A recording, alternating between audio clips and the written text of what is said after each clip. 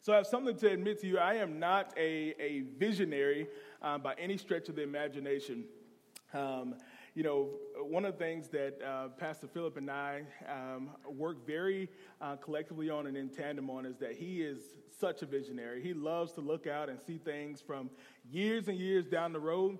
And I'm like, bro, like, you putting me to sleep. Like, I'd rather not have a vision, anything going on whatsoever. But I'm more of a diagnose kind of guy. I like process improvement. I like how this big thing that's up in the sky relates to me right now, today. So as you can see, different giftings require different sort of operational talents. We have a growing church, as you can tell by the visionary leadership of Pastor Philip. If I was your lead pastor, your senior pastor, we would not go anywhere, but we would be running very smoothly. You understand what I'm saying? So that is the difference in terms of our gifting. So if you would just bear with me this morning, what I'm not going to do is talk to you about this idea of moving the church all the way down the road years in advance when we talk about this idea of possessing the promises of God. That is not my intent for you to say, okay, if you possess the promises of God, here are all the blessings that will be bestowed upon you. I'm not a prophet, nor am I a visionary. But one of the things that I know is that we as a collective church, Big C Church, we have not always done what it has taken for us to possess the promises of God. And it sounds like an easy thing for us to accomplish, but the reality is possessing what God has for us in its totality is a very difficult thing. So for context, Numbers 13 and Numbers 14, we have the Israelites who had spent 430 years in slavery. They were in Egypt prior to Moses coming to deliver them. And once Moses arrived in Egypt to deliver the Israelites, we see a 40-year wilderness experience with the Israelites. The book of Numbers is filled with various accounts of just complaining and bickering and all this good stuff that God is saying, that is not of me. But there's just this significant stint of the Israelites just complaining. We see God's judgment and God's provision throughout the entire book as well. And the picture that I want to paint for you this morning is just the idea of being so close to a blessing, so close to God's promises.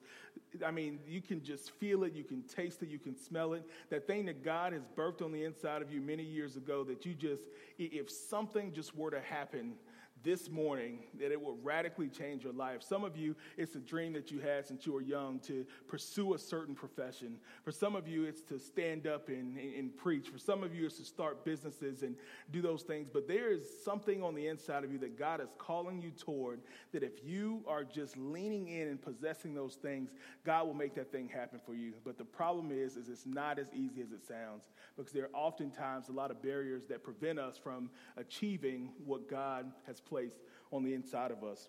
So we're going to read one of these accounts, starting in Numbers chapter 13, where we see the Lord will begin to command Moses to send men out to scout the promised land. So they had been in the wilderness for quite some time.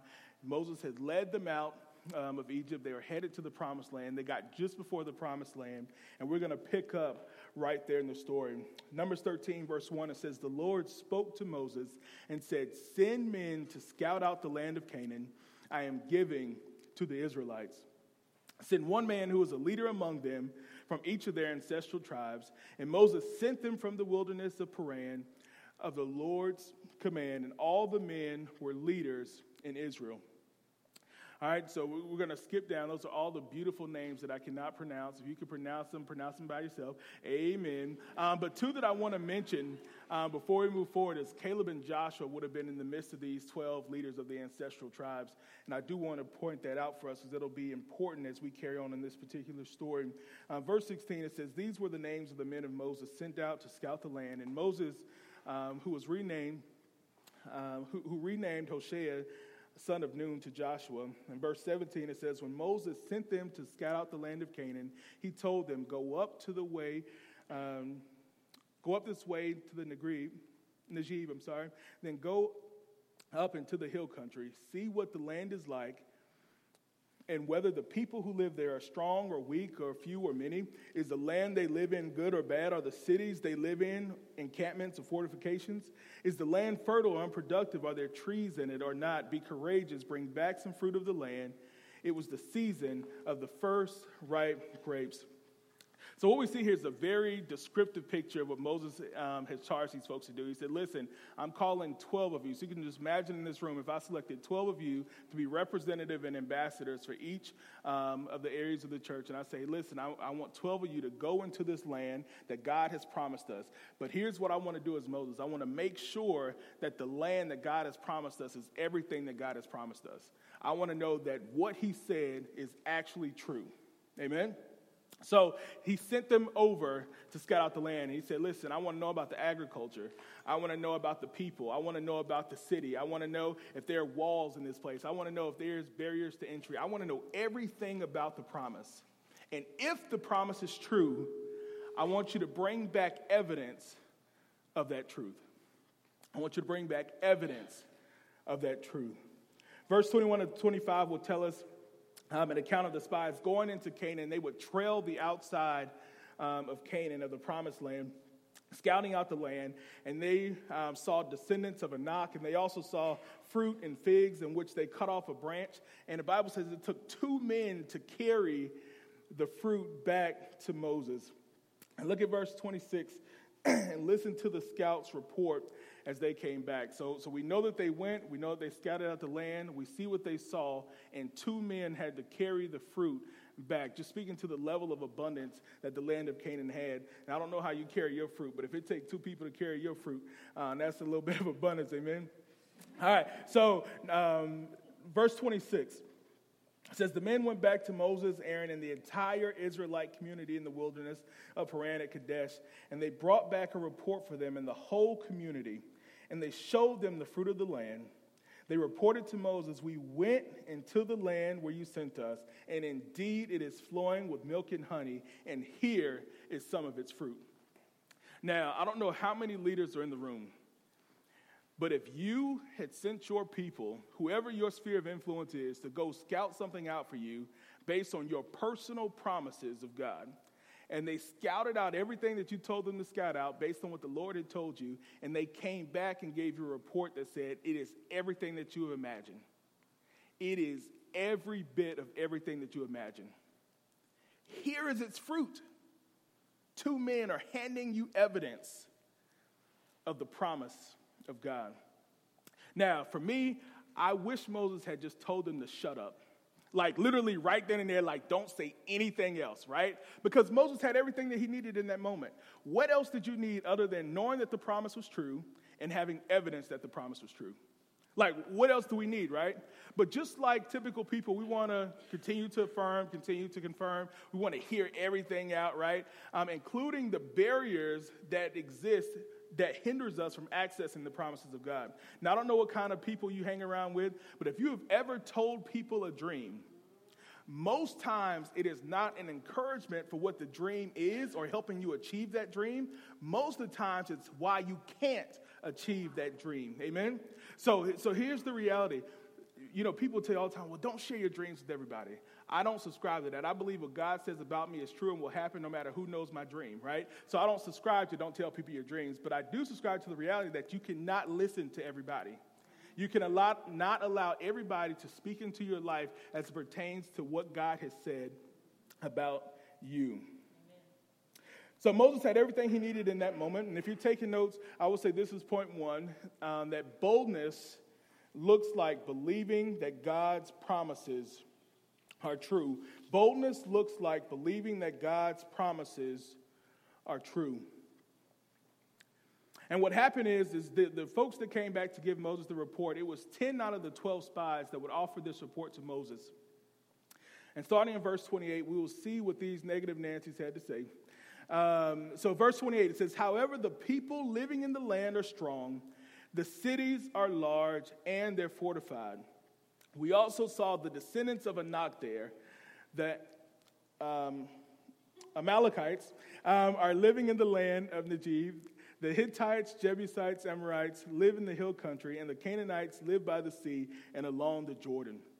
Verse 30, and it says, Then Caleb quieted the people in the presence of Moses and said, We must go up and take possession of the land because we can certainly conquer it. So we see Caleb sort of interrupt the scene, telling the folks there that you need to trust the promises of God.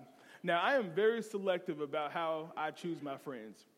One of my friends is actually here. Frankie, say hello, wave your hand. He hates attention, but I'm putting it to him. You say, Hey, Frankie. All right, so here's the reality. Me and Frankie have been friends about 20 years. And here's what happens. I will have some strange idea, and I'd be like, Hey, yo, Frankie, listen. Here's what we're about to do. You down? He'd be like, I'm down. What we about to do? Now, for you, that may have been so simple. It's like, why is that like a testament of friendship? Here's the reality. When your friends tell you that they're down before they know what they actually are subscribing to, that's just a level of friendship that you accomplish as years to come. You know what I'm saying? When you get that phone call, let's go.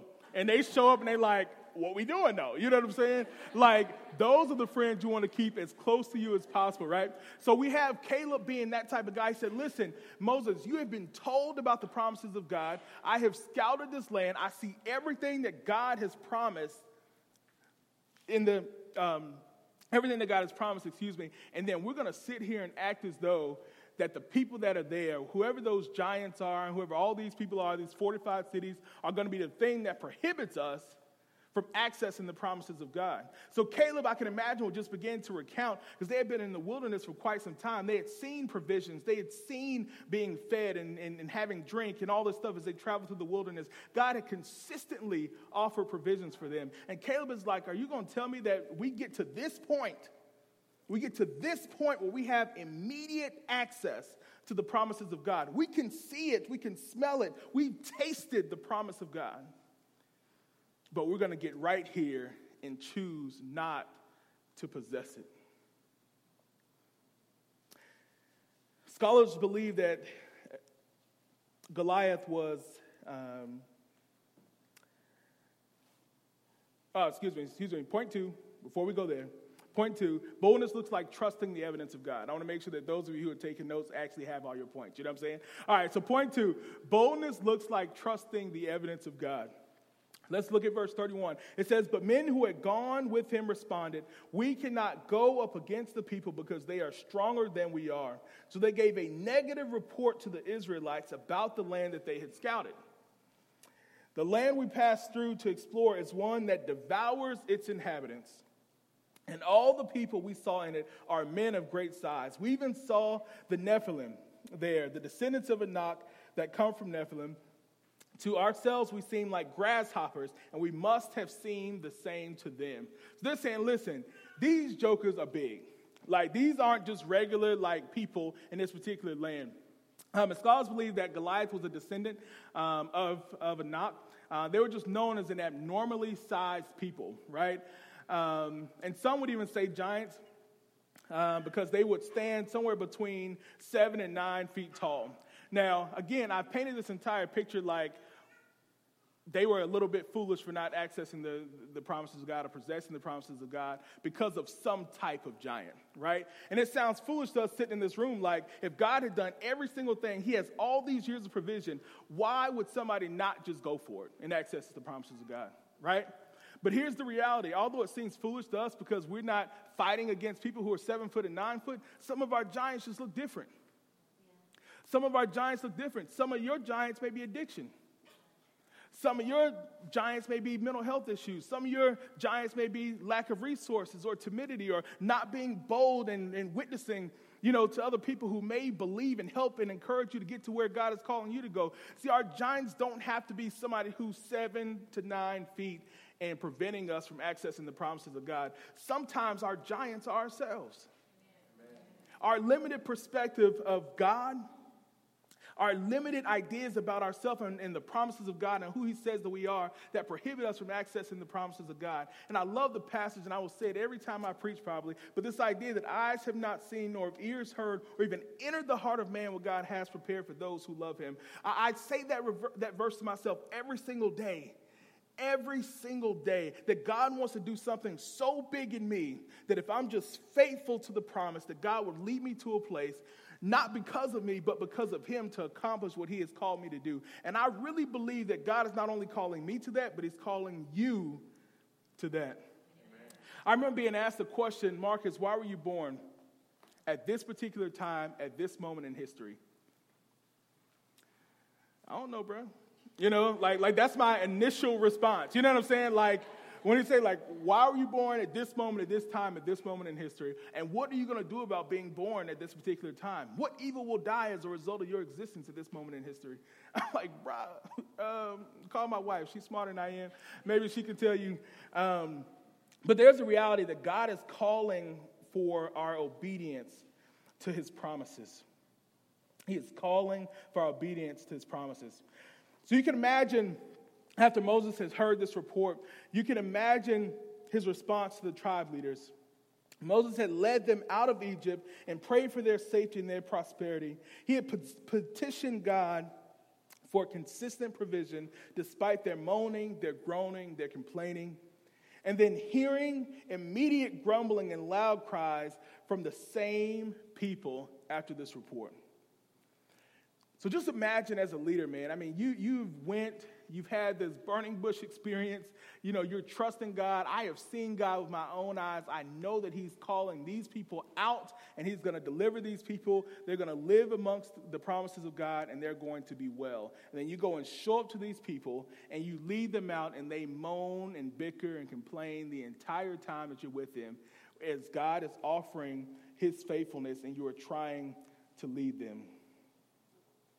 Chapter 14, 1-5, details the Israelites crying out and saying, if we had only died in Egypt. Our wives and our children will be destroyed if we enter the land of Canaan. It would be better for us to go back to Egypt in slavery than to enter Canaan. Let's appoint a new leader who would take us back to Egypt. I mean, could you imagine being a leader? And you're trying to lead these people, and you're doing the best that you can. You are petitioning. You are falling on your face before God. Often, he's having these encounters with God on a consistent basis, saying, God, do not smite these people. Now, the God of the Old Testament, he was not a different God, but he did not have any mediation that we get the privilege of in the New Testament. So his action was direct, and it was over. Do you understand what I'm saying? It was direct and it was over. And Moses will see in chapter 14, petition God, do not smite these people. What would everybody else say about you in Egypt if I have come and rescued this people and then you turn around and kill them? What would the people say? And so God told him, I'm not going to smite the people, but that entire generation will not have access to the promised land. See, the Israelites made a choice that they would rather die enslaved than to possess the promises of God. And some of us have made the same choice. We've decided that we'd rather overdose on our addiction instead of doing what God has called us to do. We'd rather suffer in silence and depression instead of seeking help. We'd rather stay in an abusive marriage instead of getting out of it. We'd rather have road rage endangering others than ourselves because our destination is more important than our lives. We have, in some ways in our own lives, done the same thing. It's amazing how foolish the Israelites sound until we realize that the Israelites are just like us in many ways. The problem the Israelites were facing is that they settled for deliverance in the wilderness instead of embracing freedom in the promise. I'm going to say that again. The problem with the Israelites is that they were facing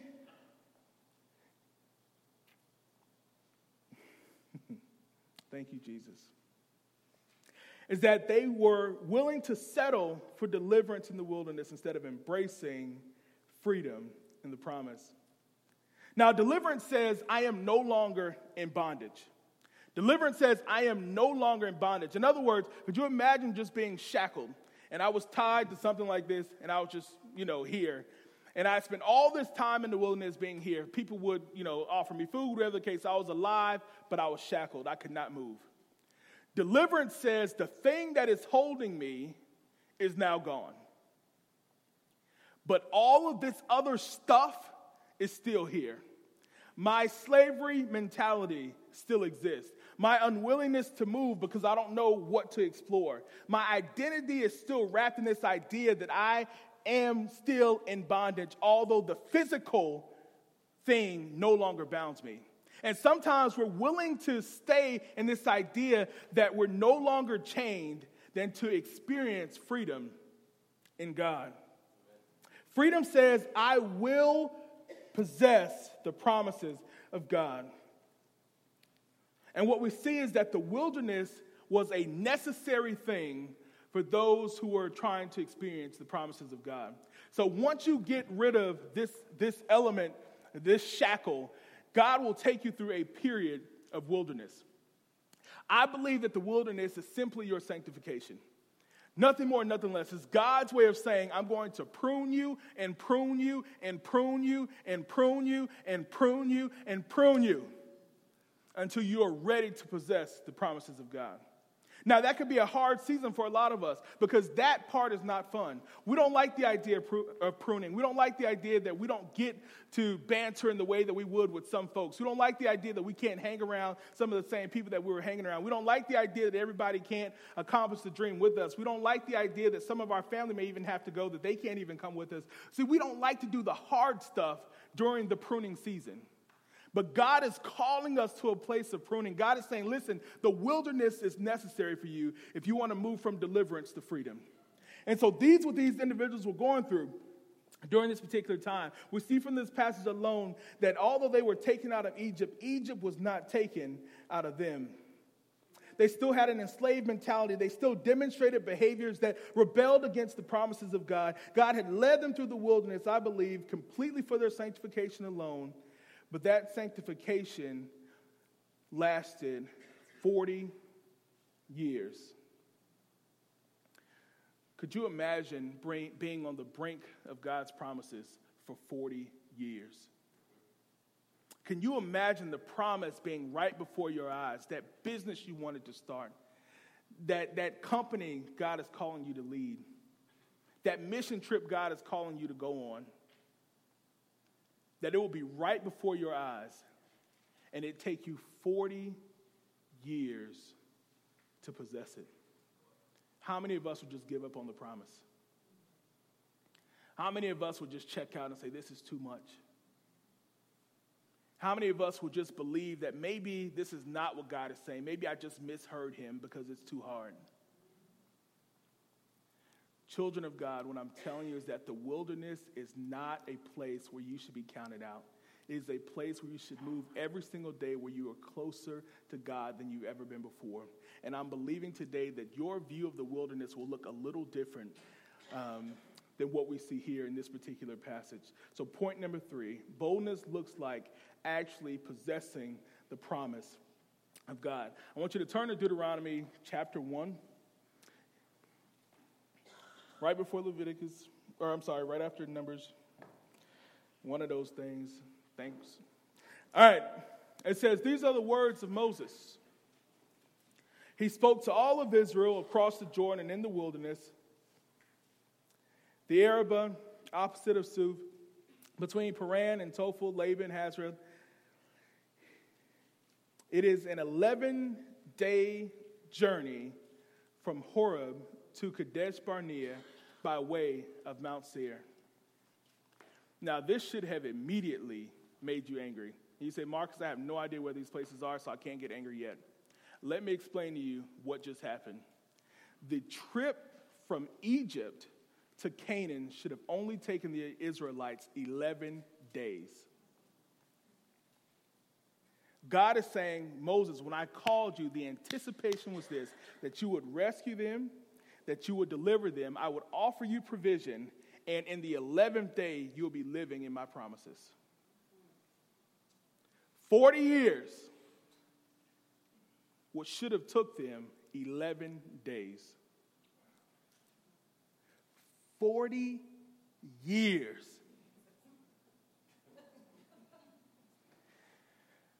Lord, let it not be so. Amen? So although it should have taken him 11 days in the wilderness to get to the promise. It took the Israelites 40 years due to their lack of boldness in trusting God's promises, their lack of boldness in trusting the evidence of God's promises, and their lack of boldness in possessing God's promises. A couple takeaways that I want you to get in your heart. Number one, I want you to be cautious of your leaders. Be cautious of your leaders. We had 10 leaders of those 10 ancestral tribes that brought back a negative report. And none of those individuals would have ever accessed the promises of God. God would allow them to die off and allow their children to access the promises of God. But those who were led by individuals who intentionally brought back a bad report, they would have never entered in the promise of God. So it took them a little longer than the 40 years. So be careful about your leaders. Your leaders can literally change your destiny. Amen? Number two that I want you to remember is not to settle in a place of deliverance, but begin to embrace the freedom that God has for you. Children of God, if you would literally just lean into the place that God has for you, I know it's difficult, and I know everything around you looks like it is absolutely impossible. But I cannot help to think to myself that if you would just begin to believe that God, or that you are everything that God says that you are, I believe this city will be radically different. It'll be radically changed because you are doing what you're supposed to do. I think that there'll be nonprofits that will spring up out of nowhere. I believe there'll be more churches than we can even number. I believe that people will be getting saved, delivered, and set free in our city. I believe that businesses will sprout up and be profitable. I believe schools will start. I believe if you just would lean in to the promises of God. If you would take the 11-day track and not the 40-year track, how quick would our city be radically different? Amen? I believe in you. I believe in you. Amen? Let's pray. Father, in the name of Jesus, I thank you. I thank you for the opportunity to serve you, Father. I thank you for this message. I pray that your people would embrace a level of boldness that they've never embraced before. Father, I pray that they would lean into you harder than they've ever leaned in before. Father, you have called your people for such a time as this, Father, that you would build your kingdom, Father, off of these folks who acknowledge you as Lord and Savior. So, Father, I pray that right now, Father, that dream that's on the inside of your people, that you will begin to birth that dream right now in the mighty name of Jesus, Father. They will begin to move forward in the name of Jesus, Father. You are calling them for such a time as this, Father. Eyes have not seen nor have ears heard or even entered the heart of man what you have prepared for those who love you. Greater are you that is in us than he that is in the world, Father. Greater works will we do, Father, because you have ascended back to the Father. I pray that we just get these in our spirit, Father, today, that we would move to a place, Father, that we will access and possess the promises of God. It is in Jesus' name that I pray. Amen.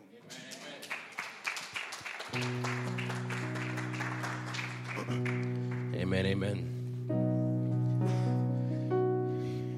You know, the Word of God says that all promises find their yes and amen in Jesus. So the reality is we don't have to look to our failures or our successes to find comfort. All we have to do is look to Jesus. Now, when we look to Jesus, Jesus calls us to respond in faith, to respond by being obedient, to respond through saying yes to him every day, not just once a week on Sundays. But at the end of it all, it's Jesus' work and not ours that matters most.